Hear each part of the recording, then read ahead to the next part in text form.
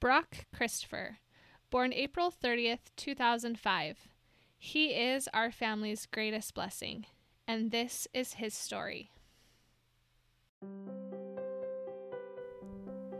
You're listening to the Look Above the Clouds podcast, where we cry together, laugh together, and learn from each other. Everyone experiences storms in life, but during the storm, there are always rainbows that come. Whether they're in the form of a family member, friend, or complete stranger, our Heavenly Father always sends them to help ease our burden. I hope you can find the tender mercies during your storm as you listen to others share their stories. And never forget to take time to look above the clouds.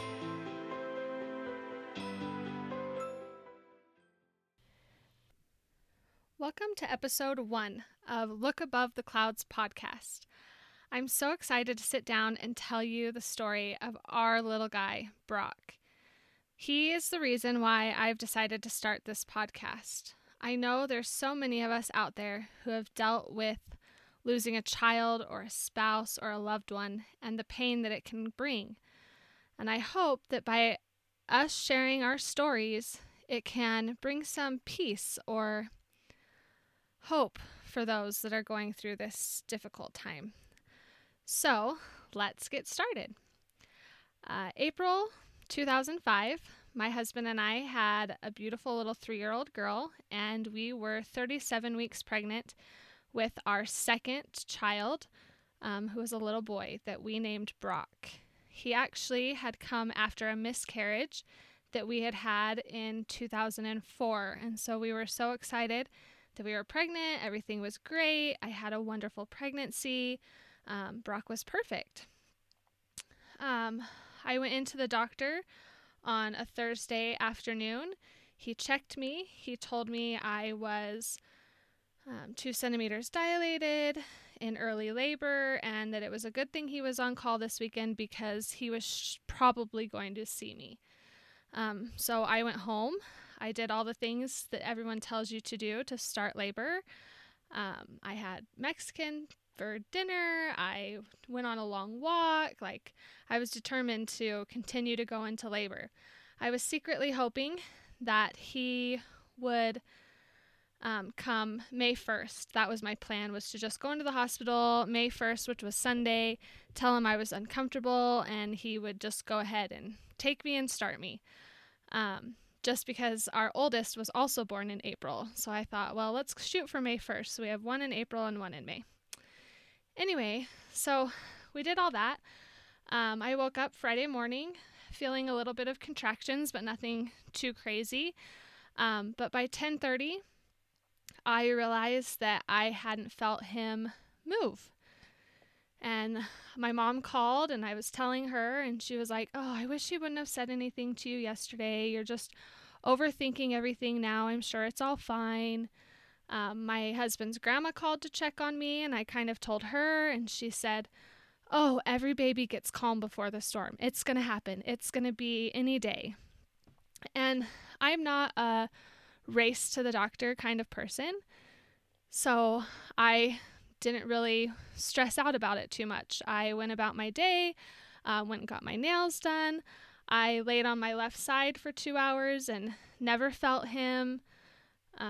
So finally, by about 5 o'clock, I decided I would give the doctor's office a call and just see.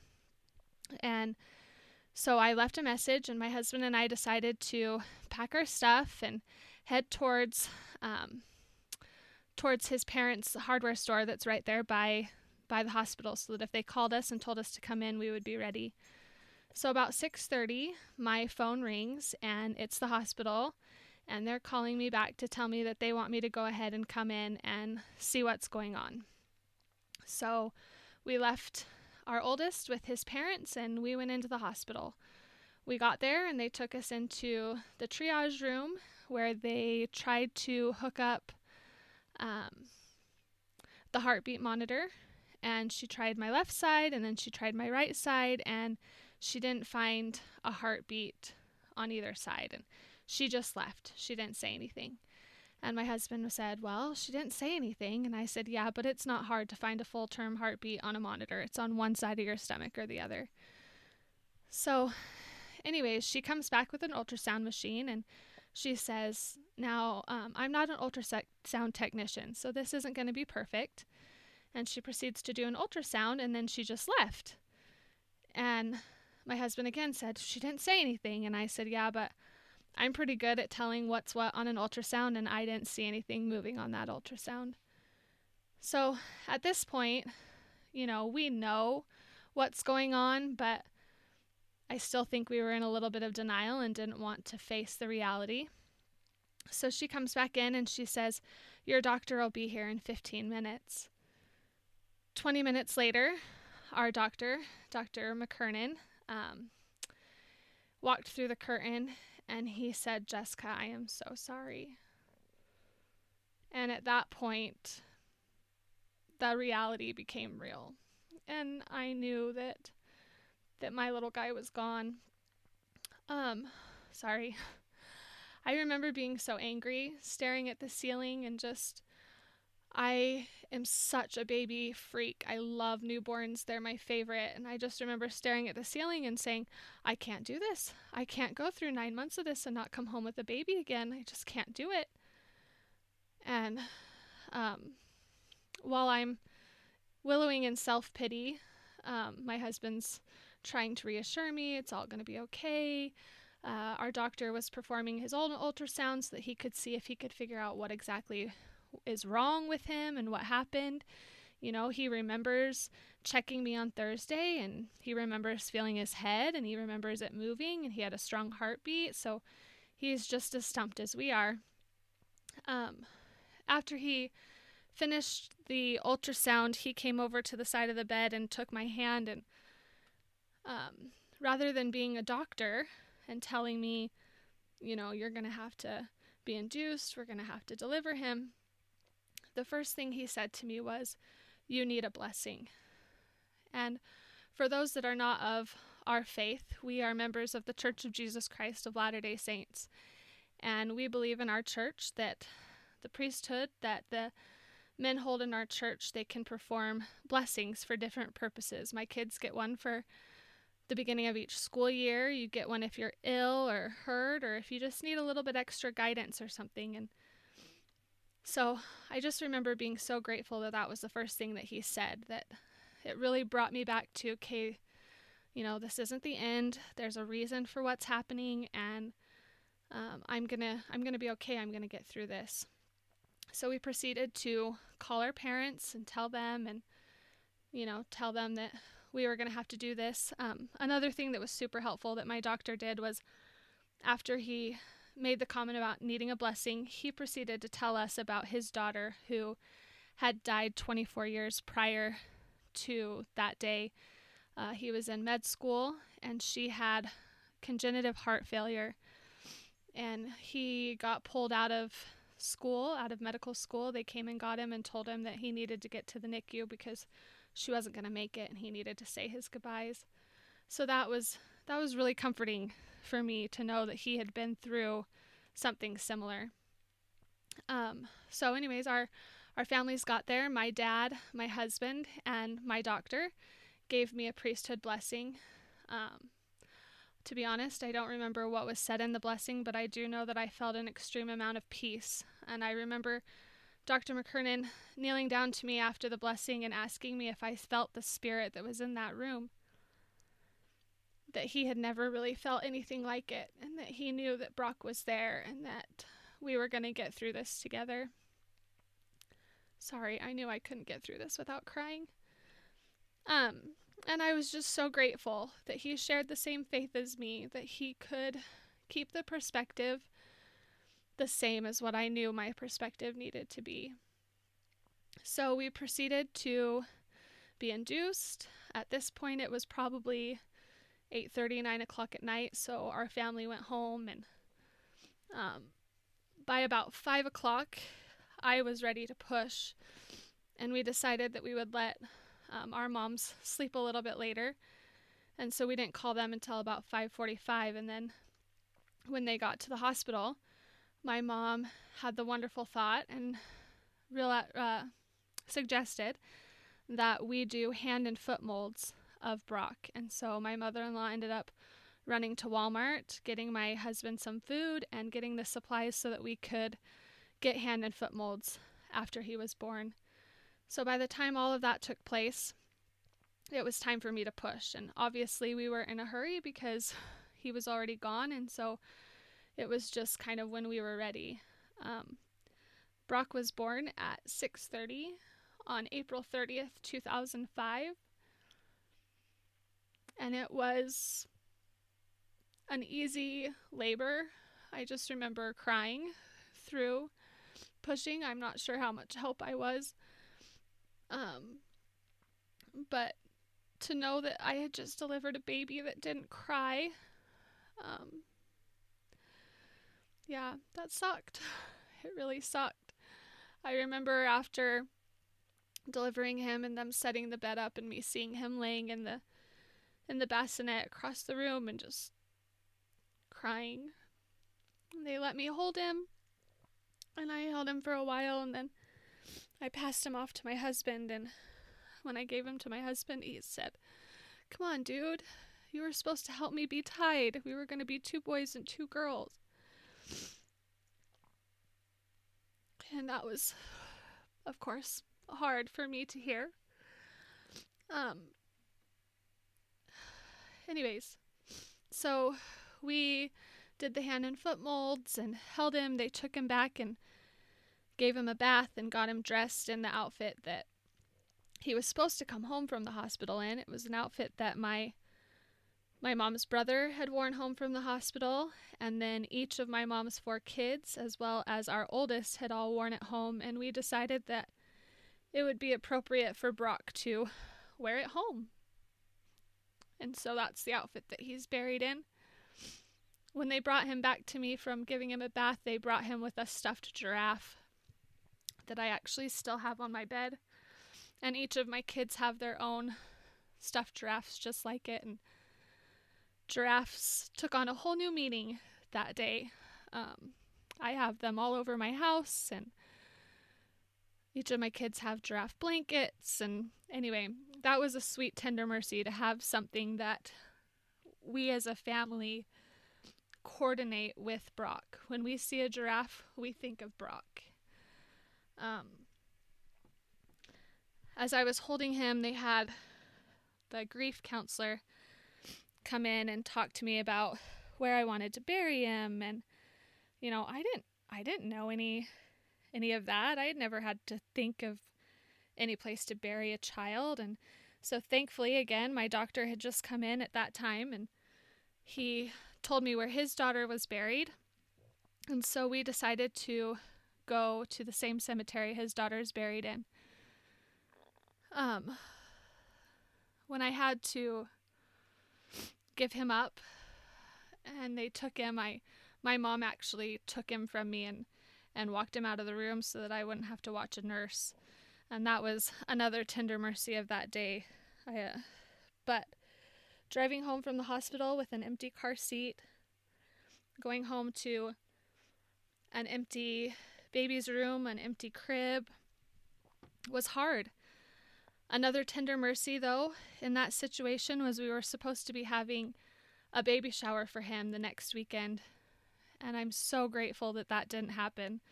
I'm so grateful that I came home to an empty room and an empty crib, but not a bunch of baby clothes and toys and items that we would have been gifted from our friends that essentially would have had no purpose. So that was a huge blessing for me.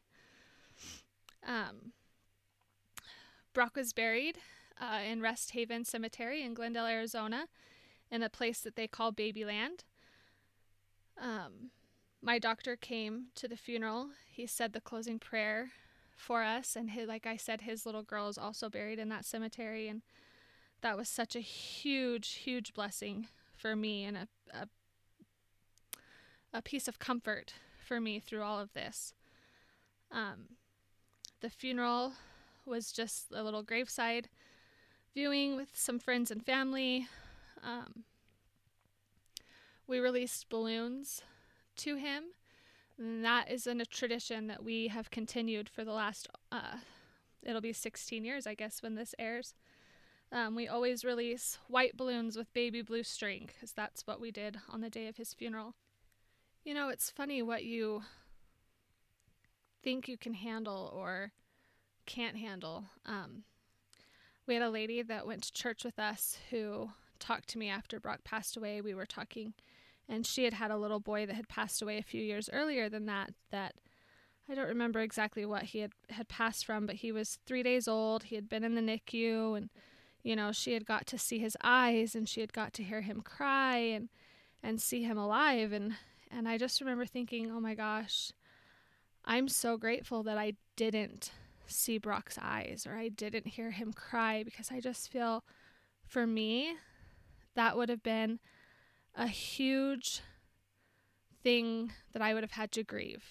Does that make sense? Like, I was grateful for what I was given, and she was grateful for what she was given. And it just made me realize that our Heavenly Father knows what we can and can't handle. You know, if you had asked me 16 and a half years ago if I thought I could handle losing a child, I would have told you absolutely not. But looking back, I feel I've handled it with grace and with, purpose. I don't know the right word, but I'm just grateful. As silly as that sounds, I'm so grateful for that trial. I'm grateful that Heavenly Father entrusted me to give that baby a body. And He entrusted me to be the mom of an angel. I have been blessed over the last 16 years to be there for so many people who have been through similar situations, who have lost children. For a time, I was a volunteer photographer for Now I Lay Me Down to Sleep. And I don't even know how many sessions I did, but as hard as that was, I felt the closest to Brock when I was doing those sessions. And I'm so grateful that I've had the opportunity. Some of those people that I met doing those are some of my dearest friends now.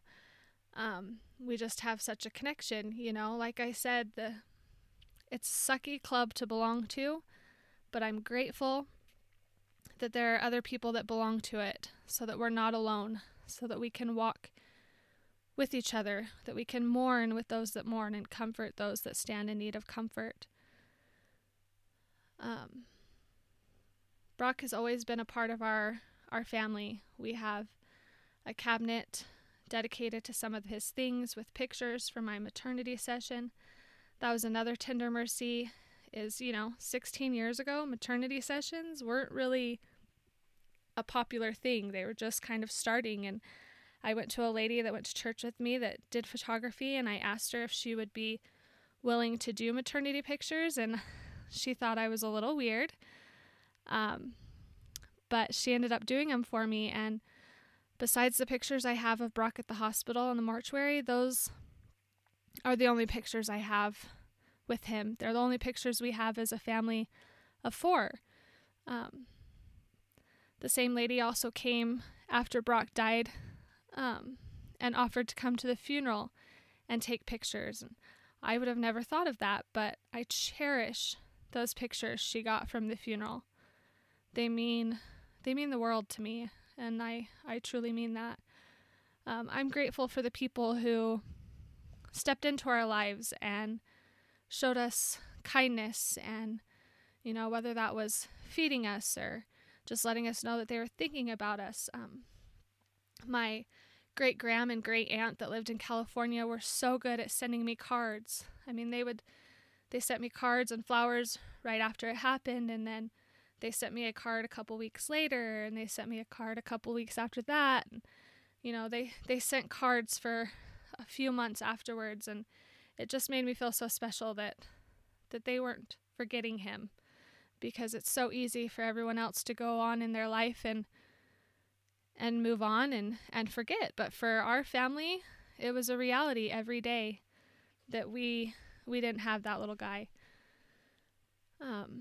But we were blessed with our 3rd child, 2 weeks shy of Brock's 1 year.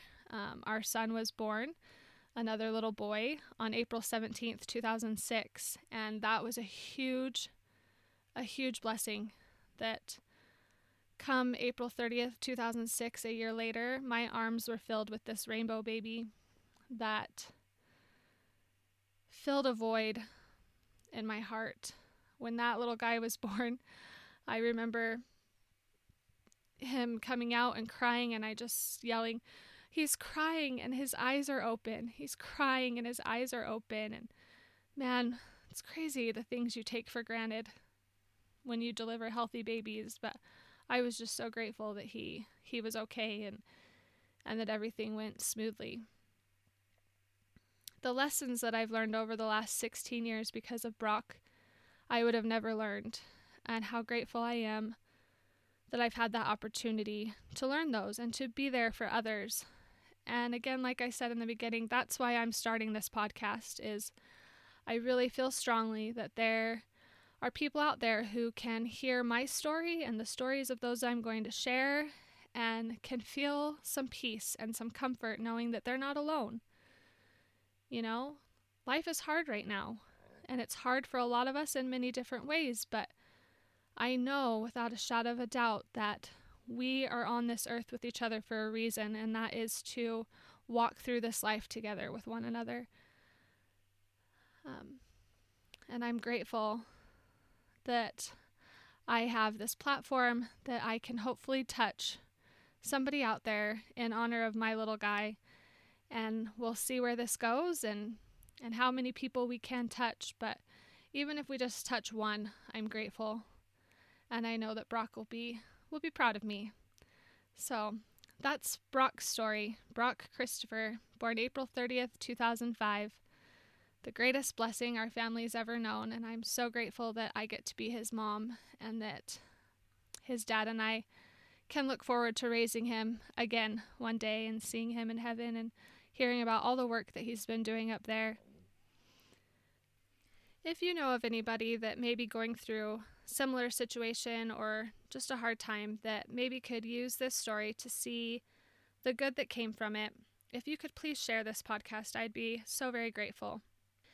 If you or anyone you know would like to share your story, I would love to interview you. You can reach out to me on Instagram at lookabovetheclouds, and we can set up a time to get together and talk about a time in your life where you had to look above the clouds to find the rainbow. I know that by sharing your story, others will benefit from it as well. So please reach out. Thank you again for listening to this podcast and for being here. Please remember, as you go about life, if there is ever times where you are in a storm, to look above the clouds. God always sends a rainbow.